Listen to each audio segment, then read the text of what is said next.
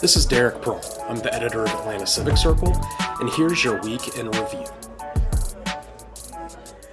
In housing news, on Monday, the Atlanta City Council passed new legislation that will create the Westside Park Affordable Housing District. The district encompasses the neighborhoods in the soon-to-be-completed Westside Quarry Park, including Grove Park, Center Hill, and Cary Park. While the new legislation is similar to the city's inclusionary zoning ordinance passed in 2017, there are several key differences. For one, the new mandate for housing affordability covers both new rentals and for-sale housing. It also gives developers other options for setting aside affordable units.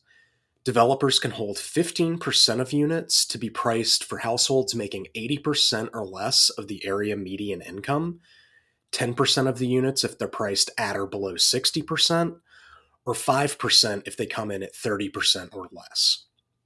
It's the final option, 5% at 30%, that has people interested. Although fewer affordable units would come to market using this option, they would be available for people who really needed them, rather than individuals who likely have other market options. In democracy news, a coalition of civil rights and grassroots groups have upped the pressure on some of Georgia's top corporations to get them to oppose bills in the Georgia legislature that many are saying are attempts to suppress votes, particularly those coming from marginalized communities.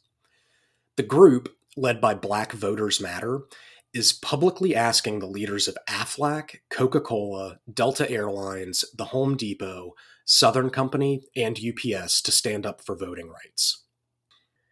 The move, which includes billboards, ads in the AJC, and a die-in on the lawn of the World of Coke in downtown Atlanta, represents a more aggressive posture against Republican-led efforts to overhaul Georgia's electoral system.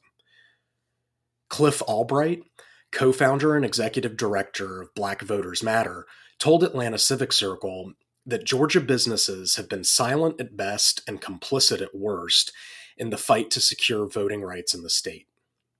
He says the group has not ruled out calling for boycotts of these companies, and that, quote, everything is on the table.